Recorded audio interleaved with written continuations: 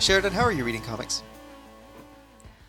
Right now, I'm mostly reading them on Marvel Unlimited, and sadly, mostly on my phone, which is a really terrible way to read comic books, but it's fine. I can zoom in. But yeah, I downloaded Marvel Unlimited a couple months ago and have been reading massive quantities of comic books ever since. All the comics. Right.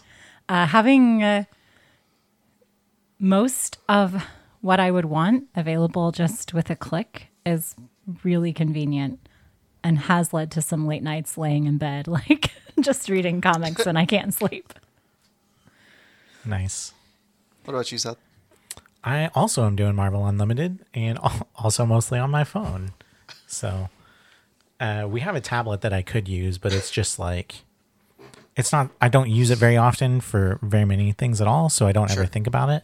Mm-hmm. And then I'm on my phone constantly because, you know. Because it's 2021. Yeah.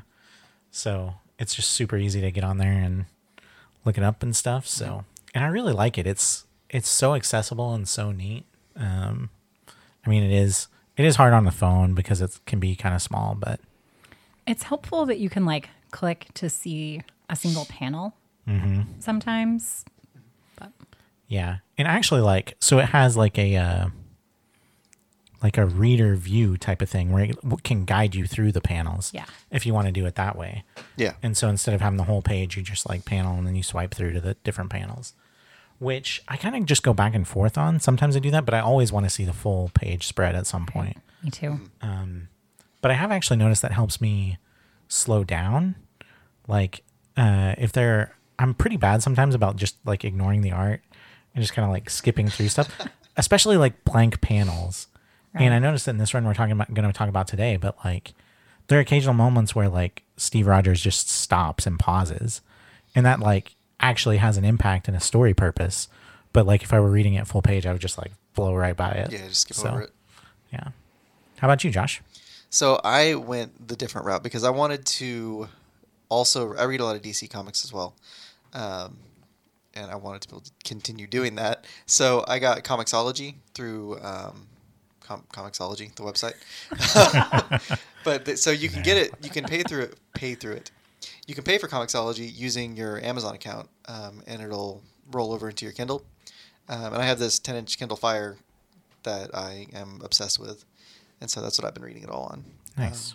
Yeah, that you've got it in front of you. It's like the perfect shape for a comic book. Yeah, it's fantastic. I mean, I can actually show you guys what it's...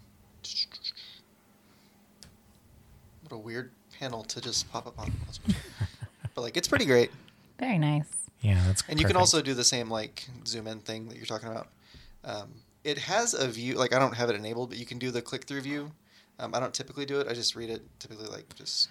Yeah, I don't know if it's like this on all setups, but like the Marvel Unlimited I have, like if I double click, I think it'll like go back and forth between the whatever reader view. I think I have to long click.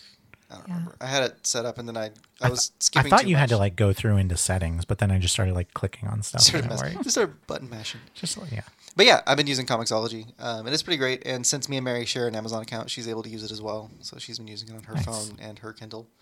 But yeah, so I don't get the most up-to-date stuff like you guys are getting with Marvel Unlimited, because I think you get stuff a week after or 2 weeks after. Yeah, it's pretty fast. Is it really? I thought we were at least like a month or two behind. No, you're really? right there. Okay. I don't get that. I think it's like 6 months or so, but nothing we're doing right now like matters for that. So yeah. Also, it doesn't really matter for me because I'm just reading a bunch of old stuff.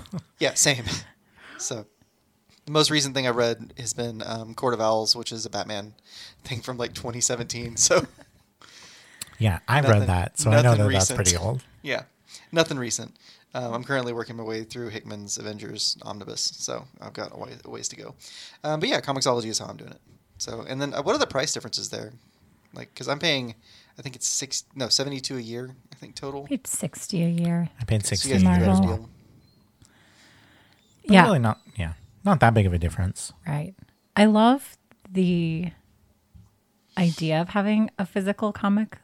Sort of the same way I love the idea of having a physical book. Like it's always kind of my preference. And yet I cannot deny the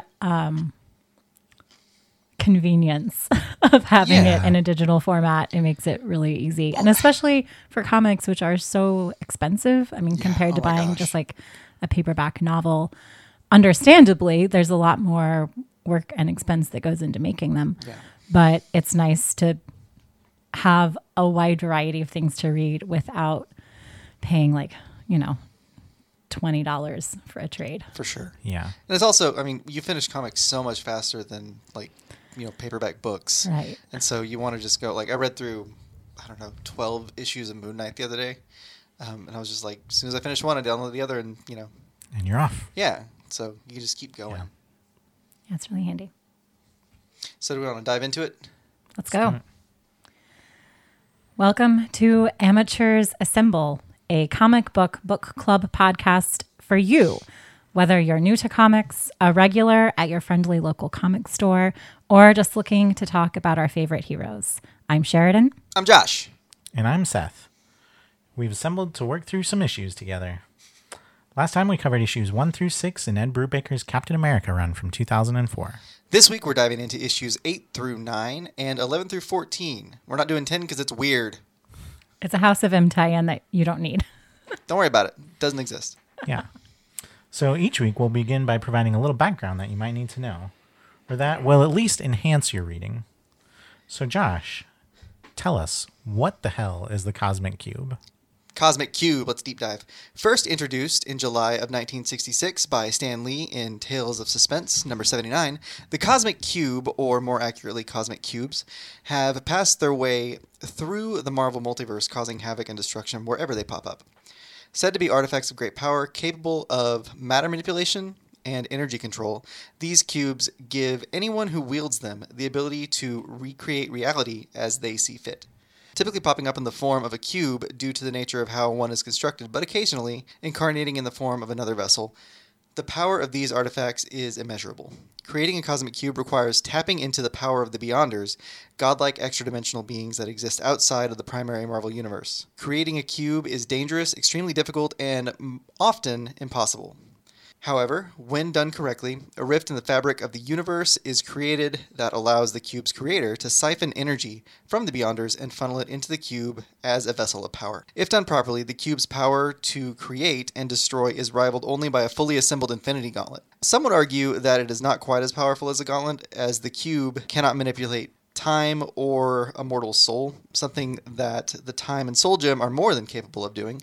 However, the Infinity Gauntlet / stones are limited in power to the universe that they are home to, whereas the Cosmic Cube could operate at full power in any universe in the multiverse. Cubes are typically wielded by villains, most notably Thanos, Dr. Doom, AIM, Ringmaster, and more frequently than most, the Red Skull. The cube's use almost always end in disaster for the wielder, and are often seen as a monkey's paw type situation by the Avengers. You get what you desire, but at great cost. Most iterations of the cube are within the comics, but we have seen a version in the MCU in the form of the Tesseract, a cube housing the Space Stone.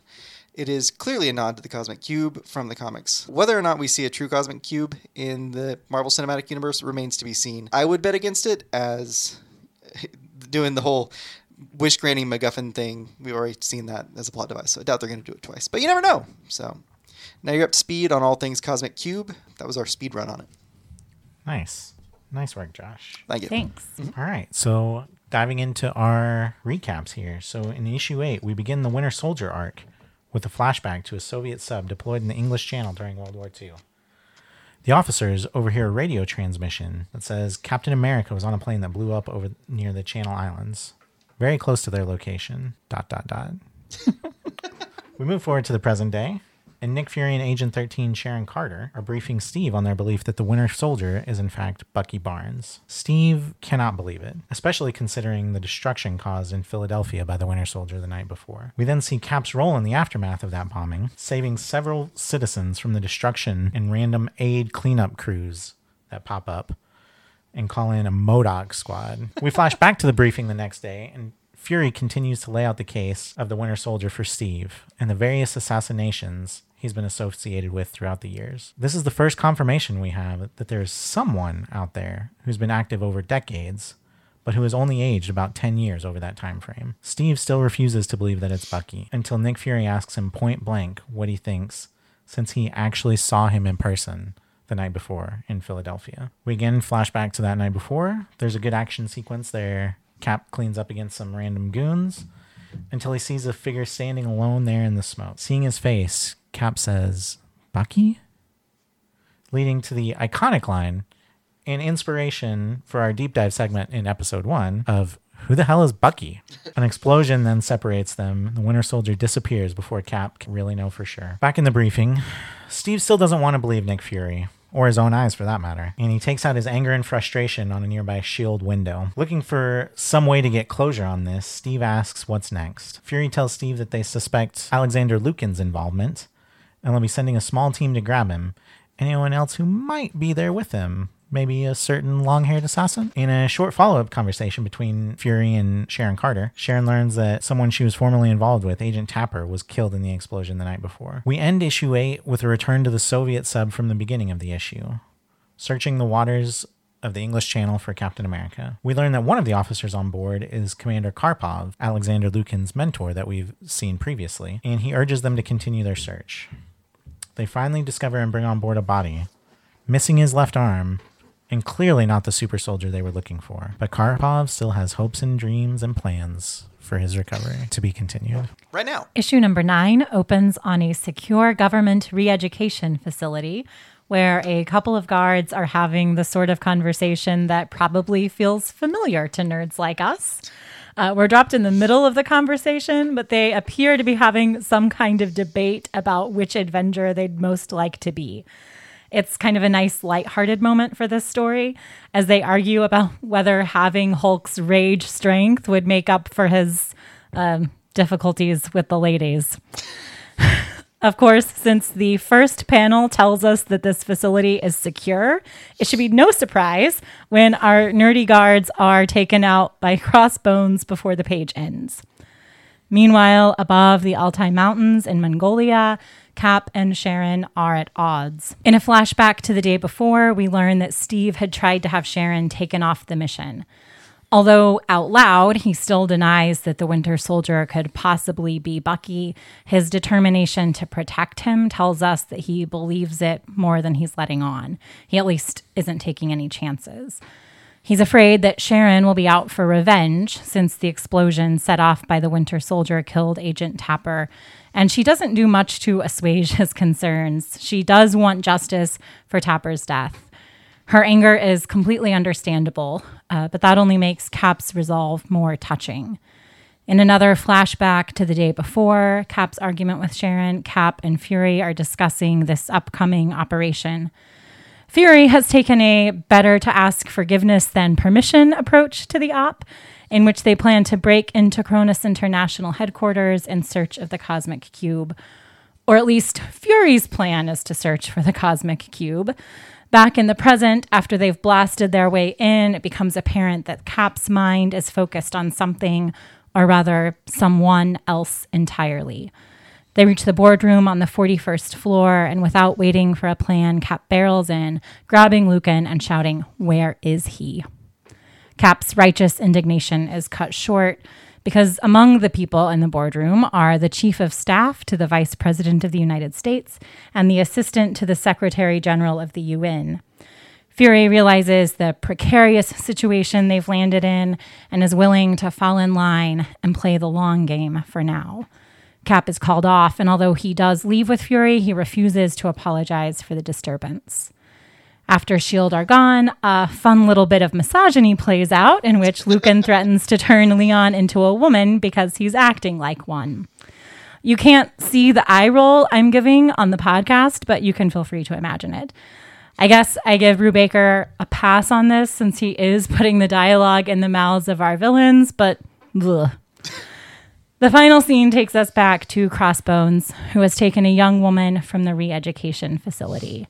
He informs her that she is Cynthia Schmidt, the only child of Johann Schmidt, who we know as the Red Skull.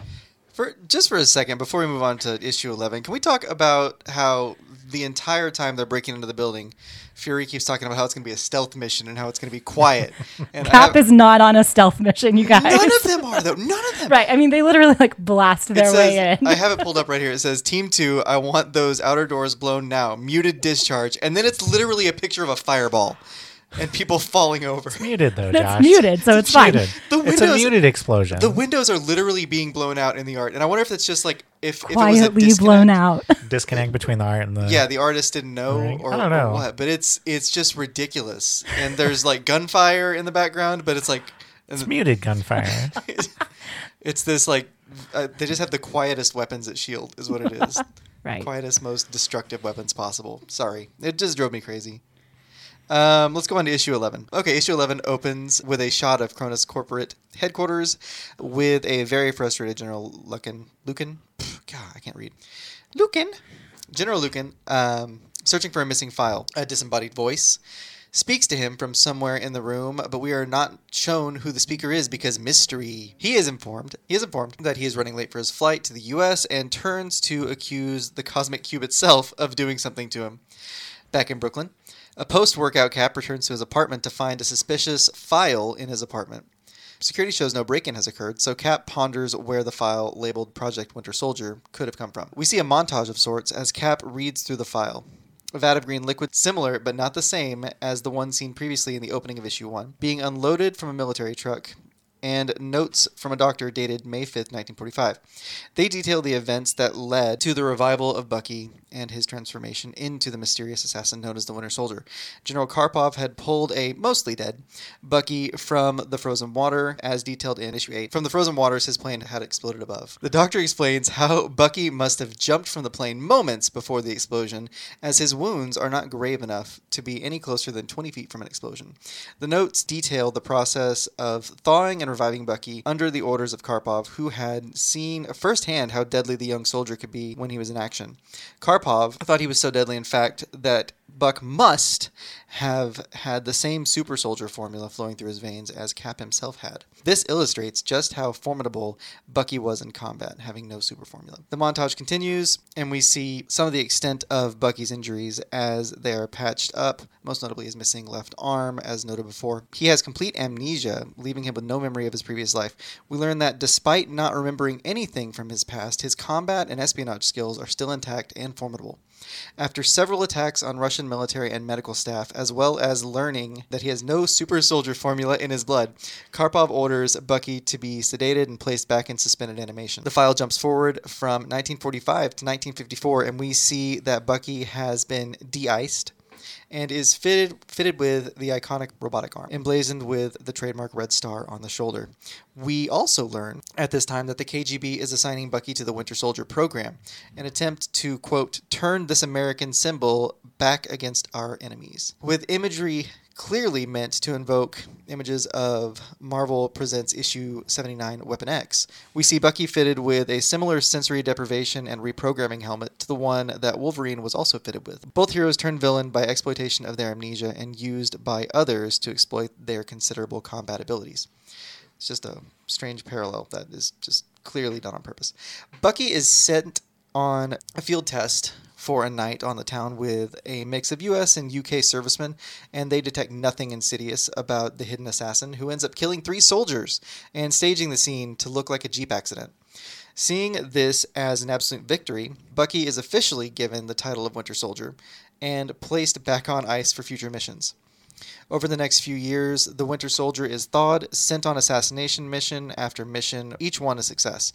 By 1957, the KGB realizes that he is slowly starting to question the nature of his reality, and they posit that his mind is striving to fill in the Swiss cheese-like holes left by his programming. After he begins questioning his mission orders and attacks a fellow operative, it is determined that the Winter Soldier must be placed into stasis after each mission in order to maintain the programming that has been implanted in his mind. So we jump to March of 1974, where the Winter Soldier has just completed the assassination of a senator when he goes AWOL. The Russians track him for over 2 weeks before finally catching him in New York sleeping in a, quote, flop house. After reconditioning, he is unable to explain his actions and does not remember being AWOL at all. The Russians decide this was a one-off aberration and forget the whole mess. In the early 80s, a now elderly General Karpov takes on the Winter Soldier as his personal bodyguard. He takes sadistic pleasure in seeing Captain America's once faithful partner used against the country he once fought for. In 1988, General Karpov dies, and with his last orders, ensures that the Winter Soldier is decommissioned and placed back in stasis. We see the familiar green stasis tube from issue number 1 once again, locked away in a Russian storage facility where he waits to be unfrozen by, I assume, top men, just because it looks very Indiana Jones. We flash back to the present, and Cap has finished the file. He calls in Nick Fury and Agent 13 to talk over what he's learned and recalls sitting in a theater with Bucky watching one of their wartime exploits on screen. Bucky revels in the crowd's adoration of the clips, and Steve admonishes him, of course, remembering those who died rather than the victory that was won. Bucky accuses Cap of being too serious and tells him, "Sometimes I think if you didn't have me, there wouldn't be a single person in the world who really understood you." We end the issue with Cap, center frame, head in his hands, and the photos from the file all over the floor. And Sheridan ends the issue crying. It's really, Yeah, it's a hard hitting. It's really sad. Like, it's really well done storytelling. Yeah, that last panel is just Yeah, it's gut gutting. wrenching. Yeah. And it's, yeah.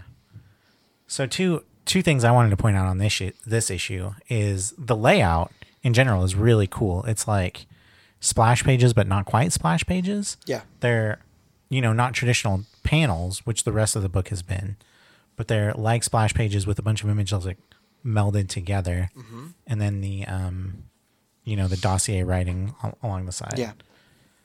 It's a really clever way to do it. Yeah. And it's just like really immerses you and when it pulls you out of what you're so used to. Mm-hmm. And then the other thing is the Flophouse. This was pointed out a couple issues later in the letters section. I love a good letter section to a comic book. I'm glad you do, because I never read them. I just don't. I've always loved them. But apparently this is a callback to Fantastic Four number 4. Like the original number 4 way back when. Uh-huh. Where Johnny Storm gets upset and like runs off somewhere to a Flophouse and is chilling there, and he finds Namor suffering from amnesia and is able to pull him out and bring him back into the fold, tell him who he is and all that stuff. And so if you look in the background of the panels on this one, Namor is there in the panel. Yeah. No. So it's supposed to, yeah. So they're at the same time. They're at the same time. That's crazy. I'm going to have to go back and look. Yeah. Pretty But fun stuff. just two ex-defenders or invaders with amnesia just hanging out. Yeah, just hanging out side in by one side. Flophouse. So Without knowing who they are what or a totally who each other random are. happenstance. That's bonkers. That's a great callback. That is great. Wow. Pretty fun. What? Okay, so forgive me, but is a Flophouse just like is it a crack house? Is it like a homeless place? What I is think it of it supposed more to be? like a Like a- hostel. It's like a hostel? No. Shannon, give Yeah, like a hostel, or I don't know. I thought of it more like a homeless shelter. Actually, Maybe. what I Yeah. think of is Sitting on the Edge of Forever, the Star Trek episode, where Kirk and Spock yeah. are at a flop house, right? Like, I didn't remember that was called the Flophouse, but yeah, okay. Okay, see, I thought it was like just like a That like it's a actually squatter- almost somewhat. squatter place. It's somewhat between a hostel and a homeless shelter. right? Yeah. Almost. Sure. it's a hostel shelter. Okay. Okay, moving on to issue 12 begins with Alexander Lukin, once again ignoring his closest advisor Leon's warnings and handling the cosmic cube just before going into a meeting with the heads of the world's most powerful companies. I put that in quotes. Actually, that's a direct quote from the comic. We first believe that Lukin is auctioning off the cube, starting the bid at $100 billion. But we return to the scene later in the issue, and we see that he's actually using the cube to manipulate these CEOs into signing over their companies to Kronos Corporation. I have so many thoughts on this. The power play takes a toll on Lukin, however, who stumbles in the hall afterward and drops the cube. Leon picks up the cube and again voices his concerns to Lukin. But Lukin is too overcome by the cube to see someone else holding it. In an act of superhuman strength, he picks up the sofa he'd been recovering on and maims his friend. Elsewhere in the issue, We see that Steve has brought Nick Fury and Agent Carter into his confidence on the Winter Soldier dossier. While he still questions whether the dossier is real, too much of it matches up for his comfort, and providing it to him in this way is also in line with the mind games of whoever has been controlling the Cosmic Cube. Sharon tries to comfort Steve and tell him that's not really Buck, just whatever is left of his body that they have contorted to their purposes. But Steve can't see it that way. In the hints that Bucky tried to escape and turn against his Winter Soldier programming, Steve sees that his friend is trapped inside this killing machine that they've created. We flash back to Steve watching Bucky train at Camp Lehigh in 1941, just before meeting him. Steve does worry that he's too young to be a partner, as we discussed in our first episode's deep dive. Child soldier. It's fine. It's fine because Bucky is highly skilled. He's a very skilled assassin, I guess. Good at killing this kid. Child This 16-year-old, assassin. he's a child assassin. Oh, and So it's mascot. We fine. forgot that. And mascot. Basically the camp pet. Basically the camp pet. Because he doesn't have anyone. His father had died. Oh, God. So Steve decides to meet the kid, and we go back to the present. Cap is leaving his apartment after having talked to Nick Fury and Sharon Carter, when Sharon stops and tries to talk to him again. She again tries to convince him that while it's Bucky's body, it's not really him. He already died, Steve, she says. Steve pauses before turning back to say, yeah, I was there. Somehow, in just those few words and panels, you can see that the grief is still with him after all this time. And the new revelations have Cap so twisted inside that he doesn't know what to do or think. After Cap leaves Sharon, she calls Nick Fury to tell him she failed in talking to him and to send in backup. Cap goes patrolling throughout the city, trying to clear his head and think clearly for what he should do. Bucky is counting on him, after all. We flash back to a World War II battle in the Netherlands, where, already outnumbered, Cap, Bucky, and their meager forces have to fight off zombies of their recently deceased colleagues, in addition to the Nazis they were fighting. Bucky is clearly horrified and disturbed by this, and Steve, rightly, connects that while Bucky isn't in control of his actions now, he'd hate that more than anything. Cap continues to patrol through the streets, but you can tell he's completely distracted. He breaks up a mugging, but doesn't even stop to talk to the person that he saved. Yeah. He wonders how he's going to get through this. And he's really starting to consider that he might have to kill his friend to free him from this fate worse than death. While he's considering all of this, the Falcon flies in, tipped off by Nick Fury that Cap might really need a friend right now. Cap was kind of doing superheroing on autopilot there at the end. Yeah. I feel like Marvel does this a lot, where it's just like heroes swinging through the city for no real reason, just patrolling. Mm-hmm. So... yeah, I mean, that's definitely Daredevil, Spider-Man. All those Daredevil does it a street ton. level heroes, Luke Cage, Jessica Jones. It's good stuff. So we open with, actually, let me ask you guys a question real quick. What was his name, the friend, or Lucan's assistant guy? It's Leon, right? That's what we were going with. That's what we're calling him anyway. Okay. So we open with General Lucan sitting bedside of Leon, the man he just hospitalized in his bout of cube-filled insanity. He asks the doctor about brain damage and learns that it's too soon to tell. He stands and decides that this cannot continue. Then he exits. We jump to Cap's apartment, where he and Sam Wilson, the Falcon, discuss the Cosmic Cube and Lucan's use of it to enact revenge on Steve. Sam equates the use of the cube to being a genie's lamp from some cautionary tale, something that when used never goes as the holder intended. Sam shows us how crucial his friendship with Cap is here by doing something we've yet to see Agent 13 or Fury do. Sam asks Steve what he wants to do in the situation. What a novel concept. Weird, right? It's just strange. When Steve says in earnest that he wants to, quote, save him somehow, Sam doesn't hesitate and says, quote, good. So how do we do that? Sam is the friend that we all need, just so you guys know. And a social worker. So yeah, Sam's just the best. Yeah. Good job, Marvel. At Kronos headquarters, we see Lucan handing over the Cosmic Cube to the Winter Soldier with orders to, quote, kill any man who even attempts to touch it. The Winter Soldier expresses dissatisfaction with how the cube is being stowed away, but agrees to the orders regardless. This causes a little bit of a back and forth between Lucan and the Winter Soldier, basically saying, don't question me ever again. Bucky's just like, okay, sure. The scene jumps to the Lower East Side of New York, and we see some aid flunkies get wrecked by Iron Man, Cap, and Falcon. More flunkies show up, more flunkies get wrecked. After the beating, Cap demands that they show him a way to track the Cosmic Cube. We jump to Stark Labs, where Tony explains to Cap and Falcon where the cube is located based on the data that they were given by AID.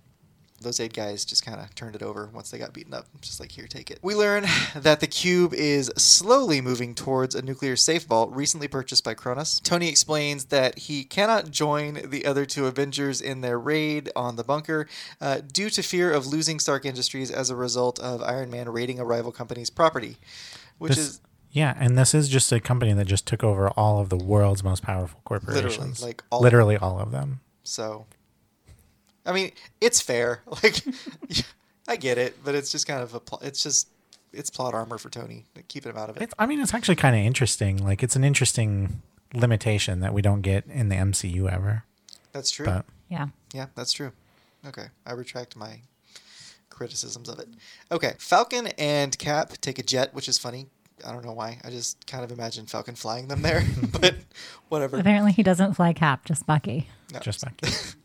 So Falcon and Cap take a jet to the bunker and call in S.H.I.E.L.D. for backup, noting that they've waited until the last second to prevent S.H.I.E.L.D. bureaucracy from delaying assistance. Agent 13 reports that they will be there as fast as possible, and she immediately scrambles a strike team. Steve and Sam run some recon before storming the bunker, and we see that the Winter Soldier has Sam in his crosshairs. He then targets Cap. The issue ends with the Winter Soldier taking a shot. What a cliffhanger. We haven't really talked about covers in our overviews, but I do want to take a second to talk about how much I love the cover for this one, which is a throwback to the classic comic covers of the 1940s.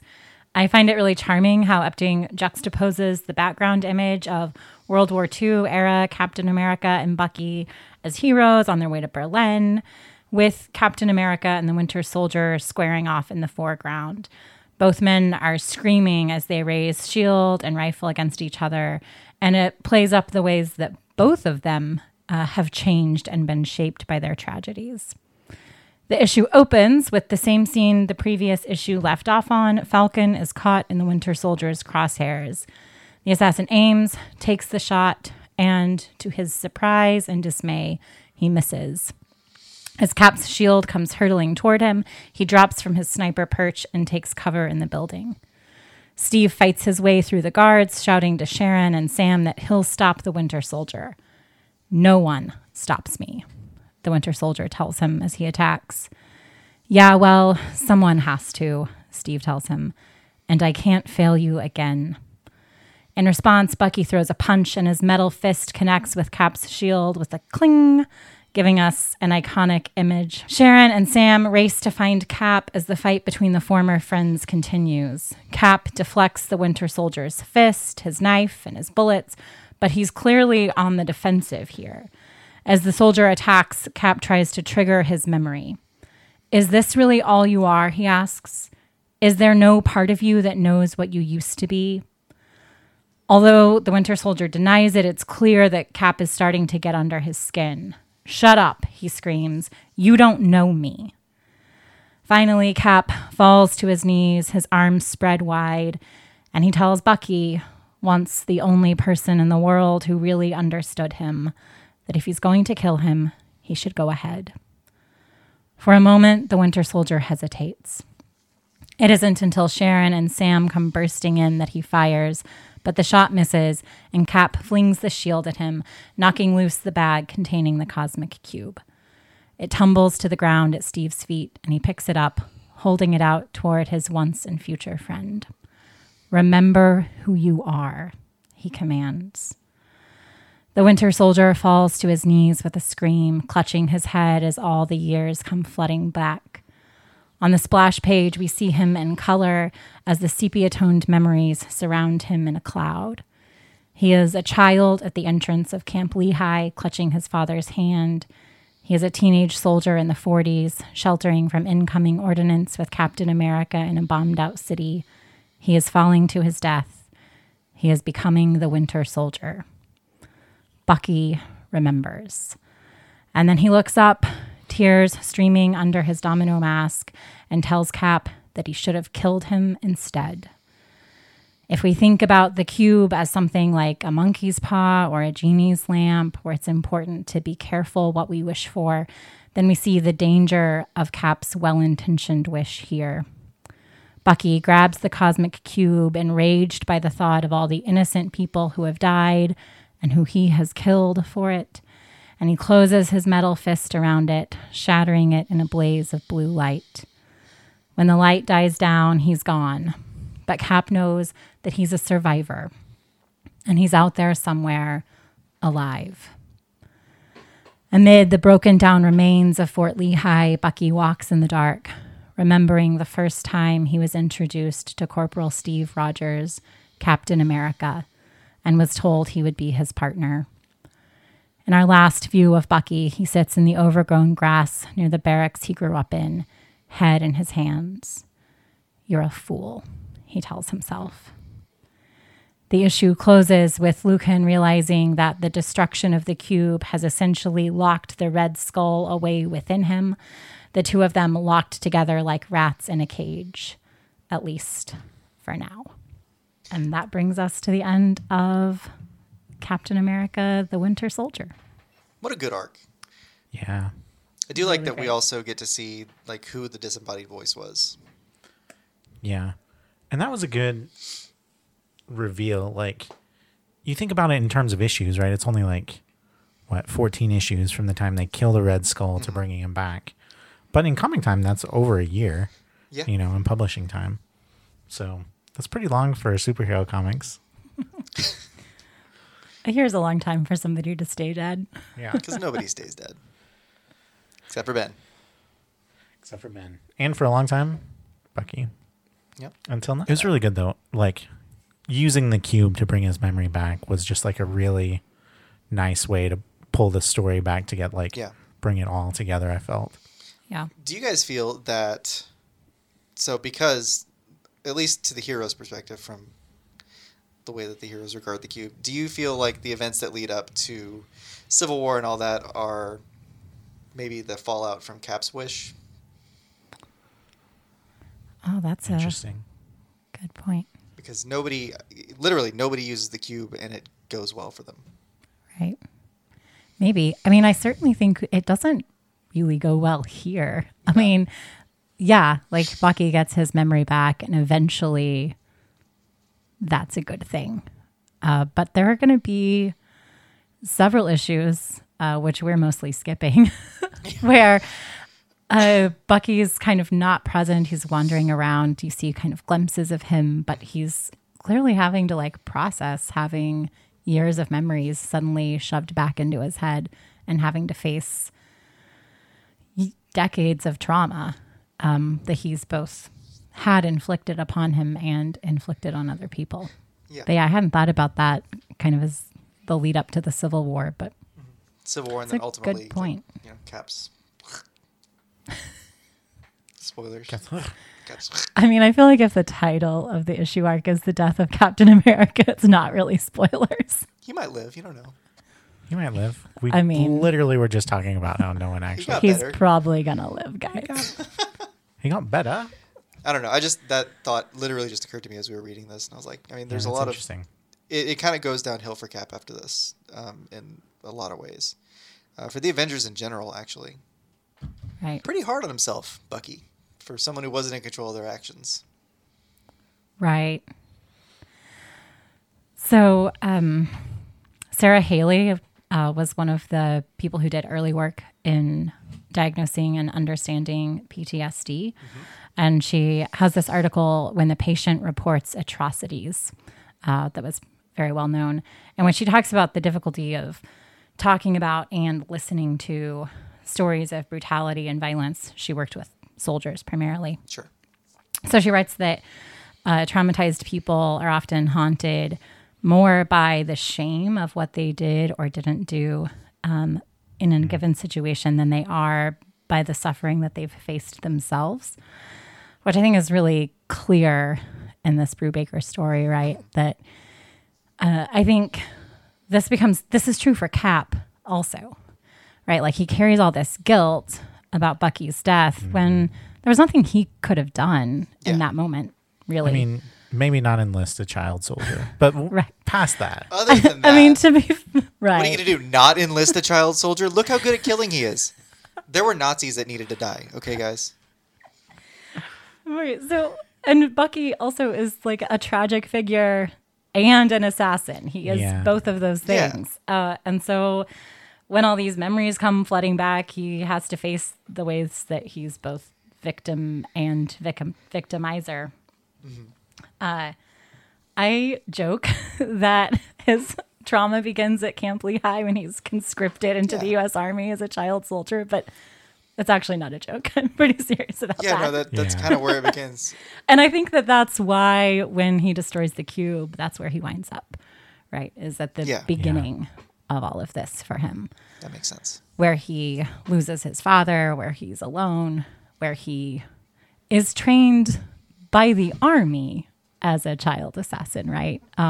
The Soviets capture him and rewire him, but all of the programming that they rely on is really what he received from the army, It was already not from there. them. Yeah. in a lot of ways. I really wish that I had done a little bit more in-depth stuff on the Weapon X things, because that was all in the or was it early 90s or late 80s? Is that, do you know? Uh-huh. Okay. I don't Sheridan, remember. do you know? I do not. Okay. It changed significantly. Like, it definitely first came up in the 80s with Wolverine. Yeah. And then, like, at some point depends who you ask if it was a retcon or just a fleshing out. Yeah. Because it was supposed to be Weapon X, and then they're like, no, actually, it's Weapon 10. Mm-hmm. That's the Roman numeral 10, and they've done 10 of these experiments. Yeah. I think that was in the 90s or even early 2000s. I think you're right. Yeah. Anyway, I wish I'd done more research on it, because I want to know how much of that Brubaker pulled from. Yeah, I'm not sure. Because it's definitely, there are lots of similarities where they're both soldiers with amnesia who are Yeah. literally like Oh, plugged that's into true. a helmet that has like sensory And deprivation. honestly, Captain America is kind of like weirdly closely tied with that. With all these various experiments to like Yeah, augment and to make create the super super soldiers. soldiers. Well, and there's another connection because the Winter Soldier actually kills Wolverine's family. Oh, really? I don't- didn't know Oh, that. no. What? Yeah, I don't remember. I don't actually know what issue it's in. But whenever I was sort of like compiling timelines and looking at Bucky's kill list, it popped up on something I was looking at. And I was like, oh gosh, Wow. like kills his pregnant wife. Whoa.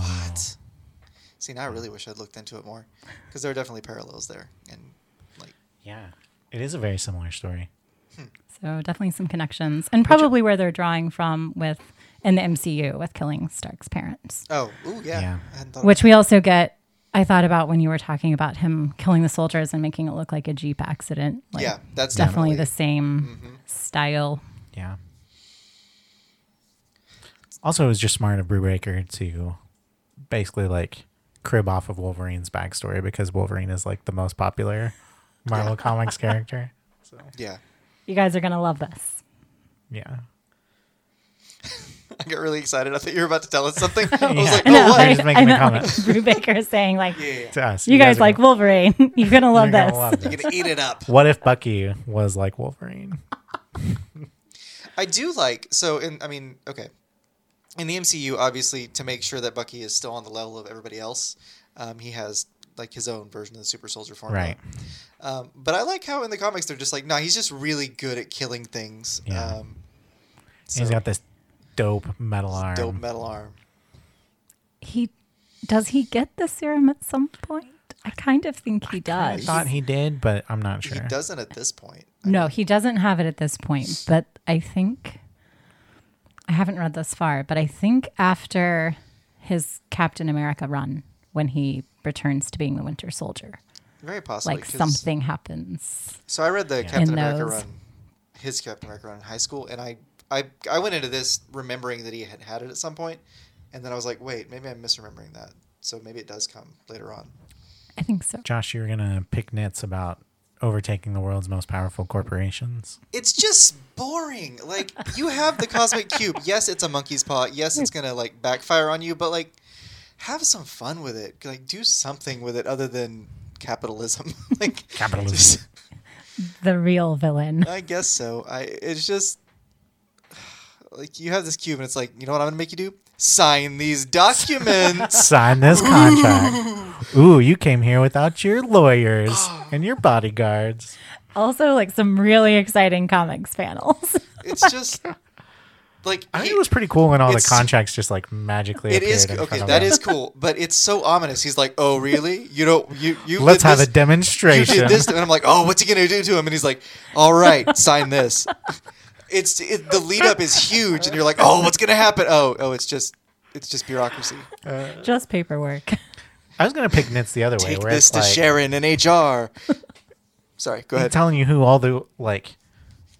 I don't know. Like, it doesn't tell you anything about these companies at all. It just tells you it's like 13 random companies. Well, the only one that's basically. major, I mean, I'm sure, and, potentially the other ones are too, but Roxxon is there, and they're a pretty big deal. So Marvel? they go all the way back to the Yeah, 60s. Roxxon's a really big deal. They're essentially like the Exxon of Marvel.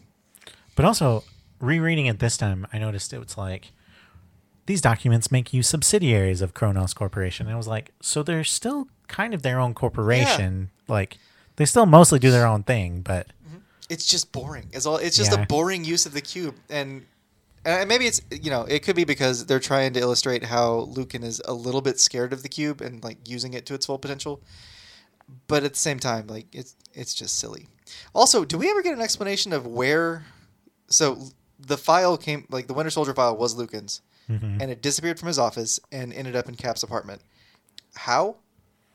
it's either the cube just like messing with both of them at the same time, or it's possible that like the Red Skull was partially taking Oh, over. that could be it too. See, I hadn't thought about that. Yeah. What I did think it might have been the cube, because the cube is okay. So this is something I left out of I almost put this in my overview of the cube, but all cosmic cubes, once they're created, because they're created with the energy of the Beyonders, which are like sentient beings, their power eventually becomes sentient inside the cubes, Whoa. and each cube works towards sentience, trying to like become like alive That's and become- pretty cool, Mhm. actually. and become a Beyonder itself. But we don't usually see it get that far, because typically they're destroyed by someone because they start, they're being wielded uncontrollably. In this case, Bucky destroys it. But that was my thought, was that the cube was sentient for a moment and did it because it gets it in a situation where I think that's actually probably the most likely, because you could see this. I mean, if it was gaining sentience, Yeah. it could see this like back and forth between Lucan / Red Skull and Captain America. It's like, let me get in on this. let me get in on this love triangle. Yeah, it's really weird. The cubes are just strange in general. I think they're a pretty fascinating concept, actually. Like, I didn't realize they were quite so monkey's paw like. Yeah, I didn't either. Well, That it's makes not- it way more interesting. So that's though. not a hard and fast rule. It just always works It out. seems to work that way. So, And it actually like ties nicely with it gaining sentience. Like, that makes sense Yeah. to me too. like Yeah. it's because they are alive and they're trying. It is going to twist what you want, but it's still going to grant your desires. So I don't know. It's really interesting. They're a cool little concept. There's a whole really fun run where this guy, this villain called the Ringmaster, creates basically the One Ring, but it's a cosmic cube. Nice. And he does this whole like galactic war thing, and it's real silly. But I don't know. I don't know where I'm going with that. It's just a whole other cosmic cube arc that's not a cube. When is a cube not a cube? When it's a ring. So I think the first I guess our first episode, the run that we did in the first episode, was more about like Cap reflecting on the trauma that he and Bucky went through together, and this one is definitely focused in more on just what Bucky has gone through, and it's more of his story than Cap's at this, at least partially. A little bit. I mean, we see quite a bit inside Cap's head through most of it. It does start to shift towards the end for sure. Yeah, I think by issue 14, it feels more like Bucky's story. Yeah. But until then, I think it does a pretty good job of balancing that. Yeah. But yeah, so the two, to go back to the open, when we were talking about the panels and how like sometimes the reader view forces me to slow down. Two of those were in this one. One was, is it issue 14 where he's talking, or it's issue 13 where he's talking to Falcon and he's asking, what does he want to do? And so, yeah, Sam asks him, so what do you want to do? And there's a panel of Steve just kind of like sitting there staring out the window. And then the next panel is like, I want to save him somehow. But like, that pause is something I would completely skip over and just looking at the page. But it was like really impactful Yeah. reading it that way. Interesting. Cap does do a lot of staring out the window Yeah, in these this issues. whole- yeah, he's very broody. Yes. Yeah.